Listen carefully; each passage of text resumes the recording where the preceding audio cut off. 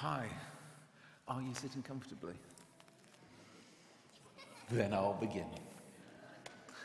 Once upon a time, there was a boy.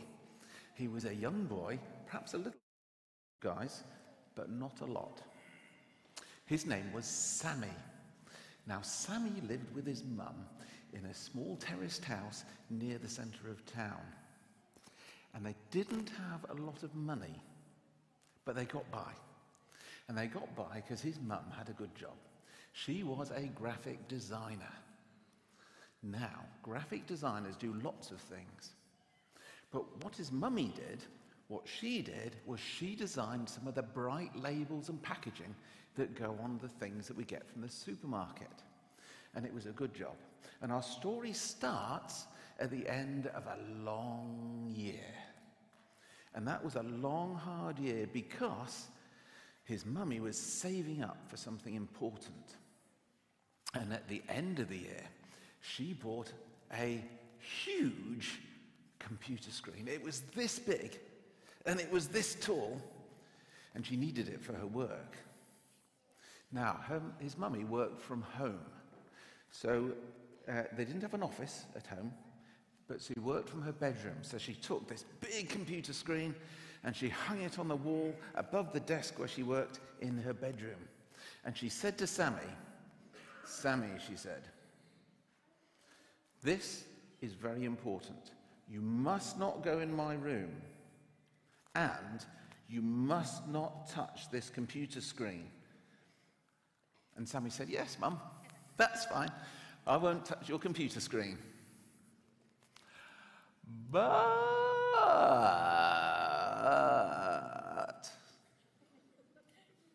Sammy had just been given a fantastic game for his Nintendo Switch. Beach Buggy Blitz 15, the return of the sequel. And he loved it. And it was great. And yes, he could play it on his 1280 by 720 mini screen. But what that would feel like playing on a full 1080p HDD computer screen, that was something else. What would that feel like? He could only imagine. So, the next Saturday morning, when his mum went out to the shops, Sammy crept into his mum's room holding his computer console. Now that was naughty, wasn't it? That was I hope you guys don't do anything like that. Because when your mummy says to do something, you've got to do it. But Sammy was only thinking about this game. So, he crept into his mum's room and he looked for somewhere to put his computer console. But the desk was covered with his mum's paper and he didn't want to disturb all those papers. And the only space on the desk, there was Benny the fish in his fishbowl. So he looked around for somewhere to put the fishbowl so he could put his computer console on the desk. And there wasn't anywhere to put it, really, because it was a small room. There was the desk, there was a wheelie chair that his mum sat at to do her work, there was a bed, and there was a wardrobe behind the seat. There was nowhere really to put the fishbowl. So what he did was he climbed on the wheelie chair like this, and he lifted up the fishbowl, and he put it. Oh, it's not easy. This is a wheelie chair, remember? It's not easy. He put it on top of. He put it on top of the wardrobe. A fishbowl on the wardrobe? A fishbowl on top of the wardrobe? Do any of you have fish? No? Do any of you have fish? You have fish, do you? Do you put your fishbowl on top of the wardrobe? No, because you're cleverer than Sammy, aren't you? Yeah. The top of the wardrobe is no place for a fishbowl. And later on in the story, we'll see why the top of the wardrobe is no place for a fishbowl. Anyway, Sammy started to play his game. And he was right. It was brilliant. The very first race that he ran, he came 5th, which was the highest he'd ever come. So he played again and he came 3rd. Yes, a podium position. Then he thought to himself, I'm going to try a championship and see if I can be champion of the whole world. So he set about this championship, which was 10 races, one after the other. And it was fantastic. He felt like he was actually there, racing in this car, trying to be first. And he got really, really, really excited and intense about this game. And an hour and a half later, he was still playing. And he was in third position in the championship, but there were 2 races left. So he had the chance of becoming champion of the world. So he was playing and concentrating really hard. So hard, in fact, that he didn't hear his mother coming back. He didn't hear when she put the key in the lock downstairs and turned it and opened the door. He didn't hear his mum putting the shopping away. He didn't hear his mother climbing the stairs, trying to work out where this noise was coming from. The first he knew that his mum was home was when she opened the door and saw him playing on her computer screen. Sammy gave a start. Ah! His chair rocked backwards and it would have fallen over, except it hit the wardrobe. And the wardrobe started to rock. And on top of the wardrobe, the fishbowl started to wobble. And it wobbled to the right.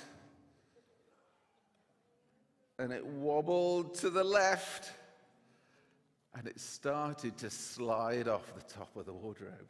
Now, Sammy was looking down below and he saw it slide off. And he saw it crash down under the force of gravity.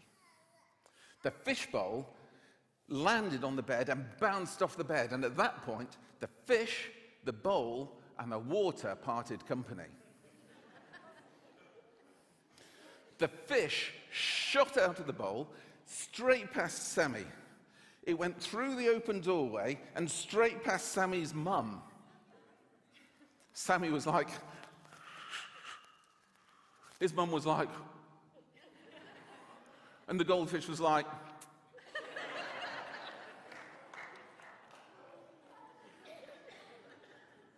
you can practice that at home over lunch, but not with your mouth full. Complete disaster. Anyway, the goldfish shot past his mum and through the open doorway opposite and landed in the... It landed in the toilet.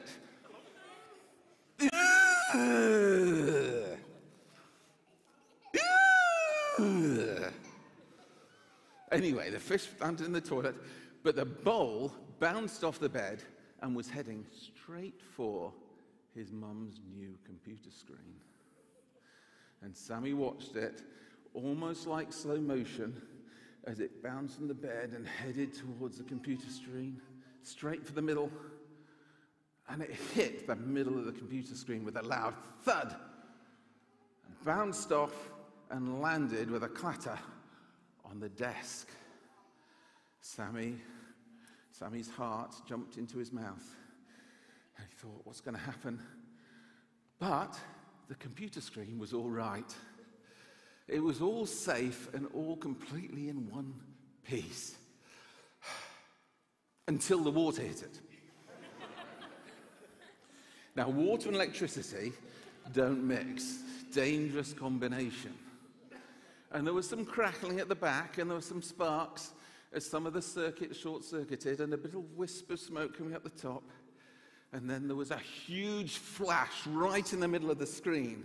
And the whole screen burst outwards on Sammy into a billion tiny, tiny fragments of glass. And those shards of glass went everywhere.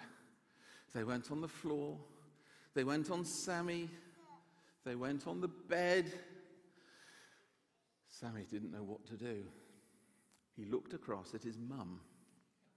Now, Sammy's mum was just getting over the shock. And the colour was coming back to her face, and Sammy could see that she was just a little bit cross. And as she got over the shock, her hands were moving to her hips.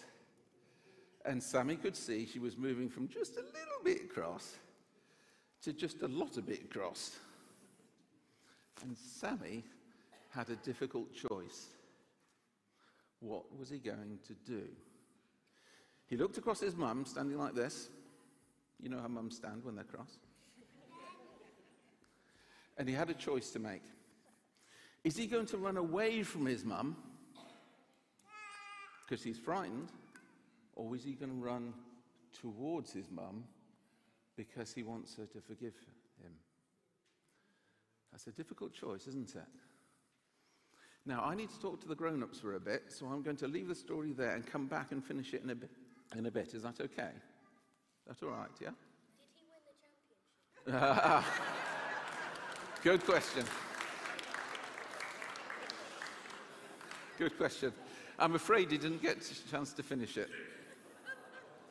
A screen broke when he was on the last race. Good question, though. Right, I'm going to come back and finish the story for you guys in a bit, but I just want to talk to the grown-ups for a bit, okay? So grown-ups, we know, don't we, that there's not much that these little ones can do that mummy or daddy or the person who looks after them can't fix.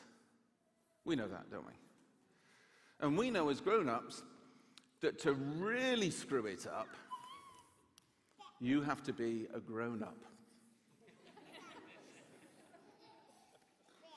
And there'll be lots of people here who feel that they have screwed things up, and it might be small or it might be big.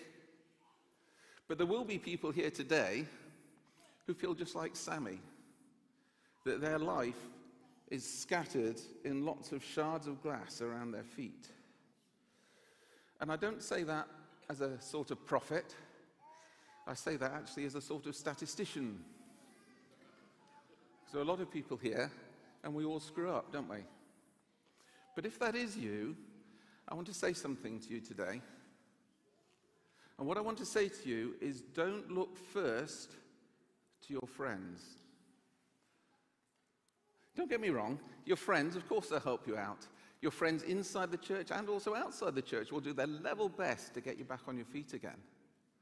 But there are some things that are so deep that even your friends can't sort them out. And don't look first to Theo and Sarah, because there are some things that are so deep that even Theo and Sarah can't sort them out. I know that's hard to believe, but it's true. But there is one, isn't there? And you know that because that's why you're here. There is one who has the power to put everything right.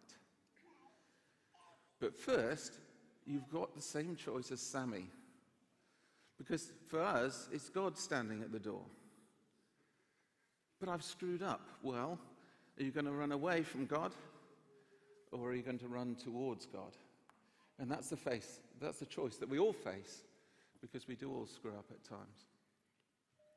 If you run towards God, I can tell you two things that God will do. Firstly, he will not reject you. Now, I know that from my own life, but also Jesus made that very, very clear. He said, he who comes to me, I will never, Greek ume, emphatic negative, just not going to happen. I will never drive away. And God won't reject you if you come to him. That's Jesus' promise in the Bible. And the second thing is, he will show you a way through. He won't necessarily put things back the way that they were, because he doesn't always work like that, but he will show you a way through to a good life. I mean a really good life, a life where not only can you get by, but you can even be a blessing to other people. And he'll walk with you through the difficult bits. And remember, when Jesus walked on this earth, he had quite a few difficult bits to walk through. And he'll walk through with you through the difficult bits into this good life that he's got stored up for you. What can you expect from us in the church? Apart from practical help, well, you can expect us to stand with you. You can expect your friends to stand with you as you call upon God. And you can expect your friends to do that without judgment. Because we all know, everyone here who's been touched by the grace and the forgiveness of Jesus, we all know that we're in the same boat. There's only one boat, which is full of people who screwed up, need God's help. And God has come and touched every one of us. So that's it for the grown-ups. I'm going to come back to the story now and tell you what happened. But what do you think first? Does anyone got any ideas? What would you do if your mum was really, really cross with you? What would you do? What would you do? Would you run away? Or would you run towards your mum? All the mums are on tenterhooks waiting to see what the children are going to say. Well, I'll tell you what Sammy did. Sammy ran straight towards his mum. And he put his arms around her. And he said, "Oh, Mum, I'm sorry. I've done what's wrong. You told me not to go into your room and I did. You told me not to put on your computer screen and I did. And everything's gone wrong and you still love me." And his mum looked down at Sammy, hands on hips. His hands were around her, of course, hands on hips. And she could see in his eyes that he meant it. So her hands moved, and she put her arms around Sammy. She looked down and she said, "Yes, son, of course I love you. I'll always love you," she said. And the two stayed like that for the longest of times. And then Sammy rescued the goldfish. And then he went downstairs and he got the dustpan and brush, and the two of them together started work clearing up the mess. And that's the end of the story.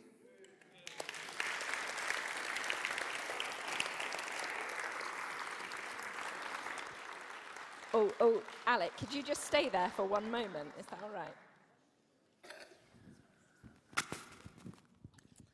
Okay, Sarah, have you got something to share with what you're doing with the children just before we come back Yeah. to... So